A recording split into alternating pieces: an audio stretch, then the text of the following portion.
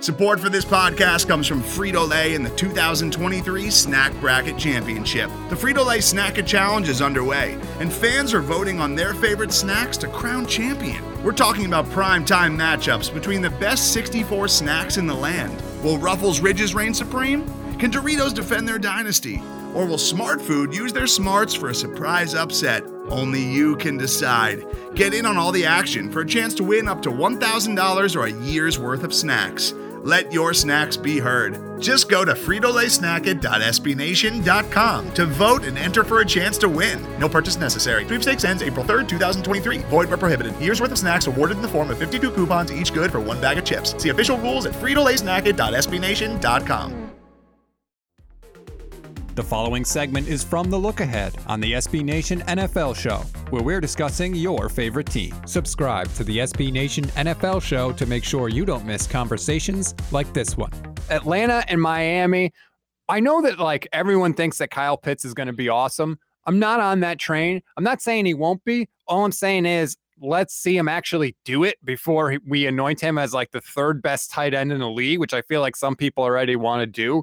So let me see something Kyle Pitts. And then for Miami, it's still all about Tua. I'm still in a holding pattern with him. And eventually, RJ, that's not good enough. I can be in a holding pattern on a guy, but if he never shows me anything to get me out of that holding pattern, then it's not a holding pattern anymore. It's just who he is.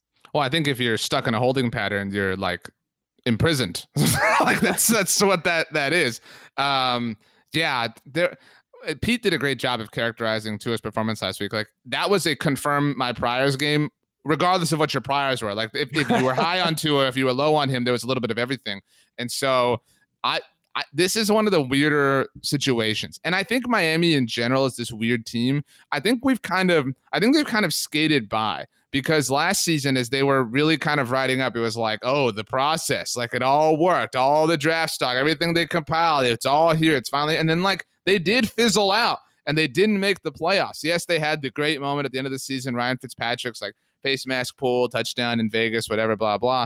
But how are we not, I don't know how this has happened. I don't know. I've always thought that because the logo is such a soft animal, that there is this this apprehension towards demanding or accountability from the Dolphins. I don't know if that makes sense, but if this was any other team that has had the ride that Miami has over the last couple of years, if this was the Browns, when the Browns got to a certain point, it was okay, we need proof of concept. You know what I mean? And they did it, much to their credit. And so we're deep into this thing with Miami. And so how is there not this I don't want to say playoffs or bust mentality, but how is there not this, you have to show us something in 2021 because you've done a lot of work and now is the time for it to really pay off. When you're doing a rebuild, eventually construction has to be over and you're supposed to be left with something. So let's see where Miami is. I agree with you. You don't get that forever. You get a couple years to build it up and then eventually you got to have something to show for it. They don't right now. We'll see if that changes. You can hear the rest of this conversation by subscribing to the SB Nation NFL Show wherever you get your podcasts. Today's episode is brought to you by Cars.com. With over 2 million vehicles and 50,000 more added every day, Cars.com will match you with the perfect car for you, your budget, your life, your style. And if you're ready to say goodbye to your current car, Cars.com will get you an instant offer to cash it in. Just start by entering your license plate and get matched with a local dealer who will write you the check. So whether you're looking to buy or sell, just go to Cars.com. It's magical.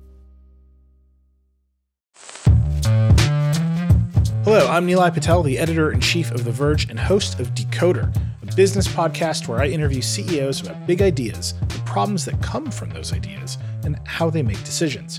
It is also surprisingly about org charts. It comes up a lot.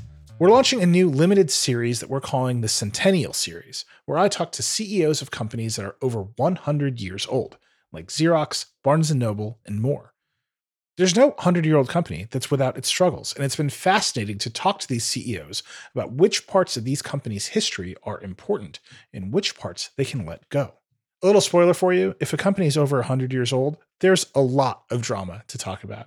It's been a good time. You can listen to the Centennial Series right in the Decoder feed. New episodes of Decoder are out on Tuesday, and the Centennial series is out on Thursdays. Check it out. We think you're really going to like it. You can get it wherever you get your podcasts.